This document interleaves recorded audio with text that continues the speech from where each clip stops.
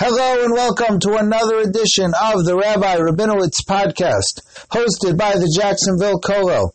We have not had a podcast in a long time, but we are back now tonight to talk about Tu B'Shvat, the 15th of the Jewish month of Shevat. Now, just to begin with, so I imagine most people are aware that the different months have different names, and the month that we're in now is the month of Shevat. And in Gematria, so the way that it works is Aleph is 1, Bez is 2, Gimel is 3, and then you get to Yud. Yud is 10, Yud Aleph is 11, Yud Bez 12, Yud Gimel 13, Yud Dalet 14. Now technically the next number should really be Yud followed by Hey, because if Yud Gimel is 13, Yud Dalet is 14, then Yud Hey should be 15. The problem is that we don't want to use that to be 15 because Yud followed by Hey is the name of Hashem. So it gets to be a little bit tricky, and it looks inappropriate to use that as the name of Hashem. So therefore, whenever we have to use the number 15 in Gematria being how you use the numerical value of a letter to represent a number instead of just using actual numerals. So very often in Judaism, you refer to the letters with the letters having a value. That's Gematria. So the Gematria of 15 should be Yud 10, followed by Hey 5, but because that would be the name of Hashem, it doesn't look right. Even though, of course, that's not your intention over there to write the name of Hashem, your intention would be to write the number 15. So therefore we do Tes Vav. Now, the reason for that is not random, but it's because Tes in Gematria is 9 and Vav is 6, so 9 plus 6 equals 15. So therefore, for 15, they do Tes Vav. Now, for 16, they do Tes Zion, again, Tes being 9, Zion being 7 rather, so therefore you have 16. I'm not really sure what would be wrong with Yud Vav. I think it's like an extra precaution. Because Yud Vav is not the name of Hashem, but if a Yud and then a Hey and then a Vav, then you're starting to write out the name of Hashem. So I think that therefore it was just an extra caution that they did once they decided not to do Yud followed by Hey. They also decided not to do Yud Vav either, and that's why we have Tes Vav and Tes Zayin. Parenthetically, the reason why I'm being careful is that there are those opinions that say not only should we not say the name of Hashem in vain, but you shouldn't even spell out the name of Hashem in vain. It would, because the name of Hashem is so sacred, we don't even want to spell it out. That's why sometimes people refer to the name of Hashem, which is really Yud followed by Hey, followed by Vav, followed by Hey, as Yud K, Vav K, using K in place of the letter Hey. Or similarly, in this case, I just keep on saying followed by or then, rather than saying one after the other to create that separation between them. It shouldn't sound like I'm spelling out the name of Hashem. But anyway, Tu B'Shvat literally means the 15th day in Shevat. So the 15th day in Shevat is this coming Sunday night and Monday. And the Mishnah tells us in the beginning of the tractate of Rosh Hashanah that we're familiar with Rosh Hashanah, of course, but the Mishnah tells us that there are actually 4 Rosh Hashanahs, which means that the same way that you have in the secular calendar, so you have the New Year, but you also have the academic year, and you also have sometimes a fiscal year. Different companies have different times when they've decided that that's when their fiscal year will begin, that's when their fiscal year will end. So if you were shopping for a calendar and it was the beginning of the school year and you found the calendar that started in January, that wouldn't do you very much good. You would want for school, for your child or for yourself, you would want an academic school year calendar that starts in August and goes through June. That way you have all the dates that you need. So similarly, also in Judaism, we have different years, different Rosh Hashanahs. So, for example, the Rosh Hashanah that we're familiar with is our Rosh Hashanah, but the Mishnah tells us that the custom was back then, or the halacha, that when they would borrow money, when they would fill out an IOU, so they would write on the IOU, whoever it was, Reuven borrowed $50 from Shimon, and then they would, besides having the witnesses sign it, they would have the date that the loan took place. So they would write the date, let's say it was, the 22nd day in the month of Kislev, and then whoever the king was at that time, they would write, and this is the 10th year to the reign of king, whoever it was, whatever year it happened to be, that of his reign, they would write in the IOU how many years it's been in his reign. So, let's say, for example, the king is, Rechavam, so then, and somebody borrowed money, and it's the 3rd year of Rechavam's reign, so they would write on the 22nd day in Kislev, the 3rd year to the reign of Hamelech Rechavam, King Rechavam. Now, they decided that to keep life simple, it would be more difficult to keep track every single year. When did his reign start? And that's when you would know, obviously, how many years he's been king for. So therefore, they said, you know what? Every king becomes a new year of being king on the first day of the month of Nisan. Nisan, of course, the month when Pesach falls out.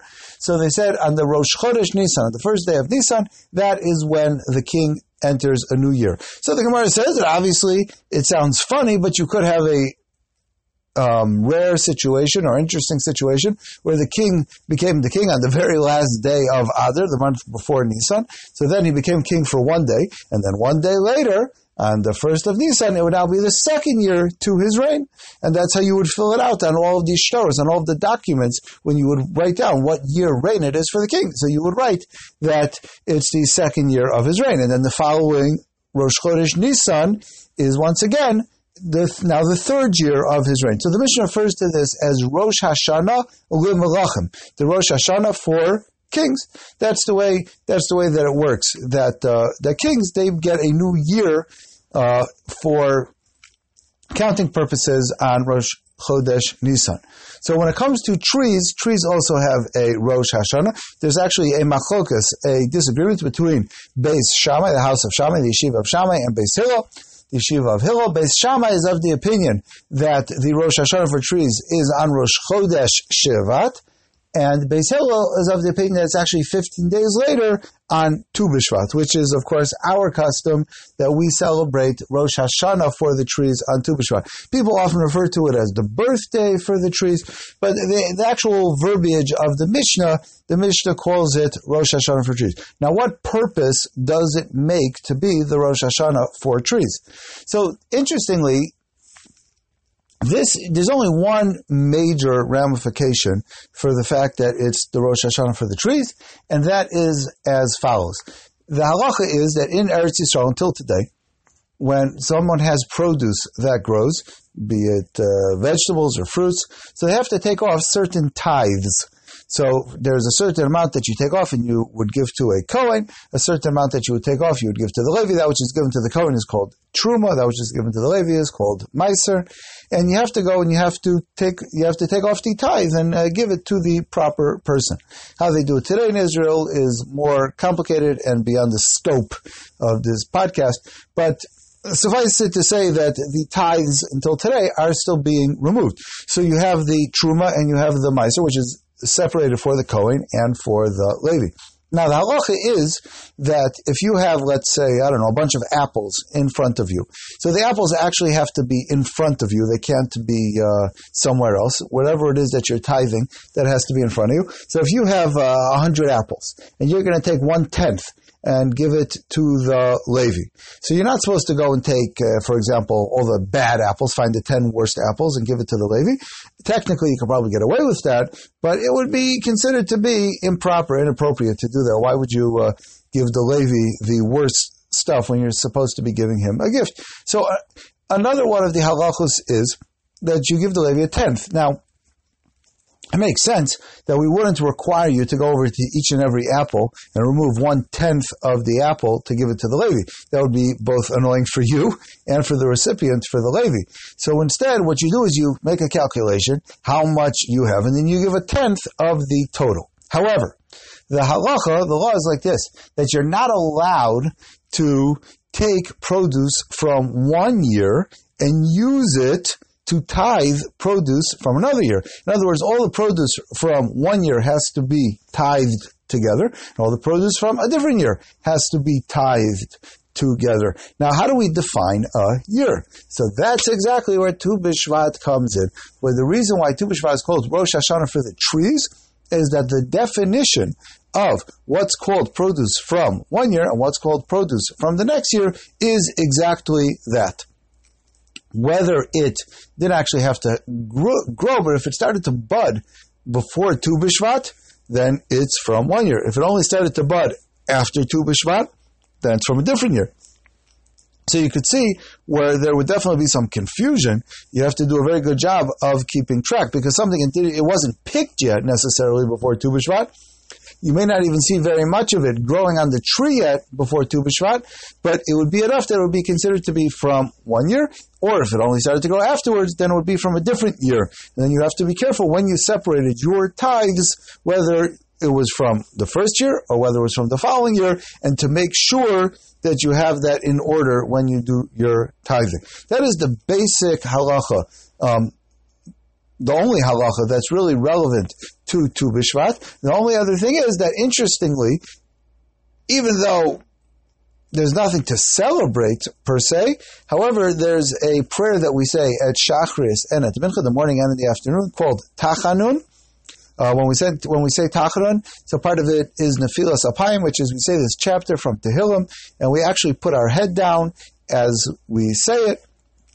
And we talk about how much we have sinned. And we say these sins are so heavy that I can't even bear to keep my head up.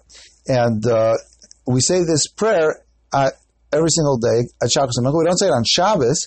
And we also don't say it whenever there's a happy time. And the reason we don't say it when there's a happy time is because it's a little bit sad and depressing. We're talking about all the sins that we did. And therefore, whenever it's happy, we don't say it. So, for example, on Rosh Chodesh, we don't say it. On Hanukkah, we don't say it. Not only like major holidays, but even things which are more minor holidays. If it's a little bit happy, it's enough to cancel Tachanun. So sure enough, Tu B'Shvat also has this halachic ramification that it cancels Tachanun. So on Monday, we won't say Tachanun, not at Shachris or at Mincha.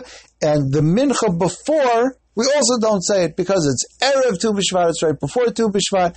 And even though there's not really a simcha, any type of celebration that comes together with Tu B'Shvat, but it seems that there is enough to cancel Tachanun. There are other customs that are associated with Tu B'Shvat, and they're all beautiful. A lot of it comes later from the Mikubalim, the Kabbalists. They even wrote the whole Seder to have on Tu B'Shvat with different types of fruits and what type of kavanos, what type of thoughts you should have when you have the different types of fruits. Those that have pits and those that like the pomegranate, where the pit is actually edible, and that's symbolic of this, and the other one is symbolic of something else. And these are all beautiful ideas, but they come later, and they're not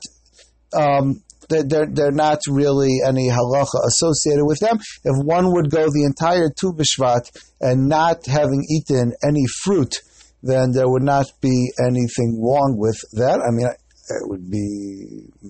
It's nice to use the day of Tu B'Shvat to appreciate nature and to appreciate that we have trees. And in many schools, they use it as a time to review the laws of brachos, a chance to refresh or to learn for the first time, depending on the age, all the different brachos that we say when we eat all of our foods. And it's like a good excuse. And hey, there's absolutely nothing wrong with that. It's beautiful. So if somebody wants to take the opportunity to plant a tree or to think about nature, okay, hey, why not? But as far as the traditional definition of what Tu B'Shvat was, it really was just this halacha of what year the different fruits grew, so that you knew how to take off the tithes properly. Thank you so much for listening, and if you have a suggestion for a topic for a future podcast, please let me know. Thank you so much. And even if you're not trees, I wish you a Shana Tova.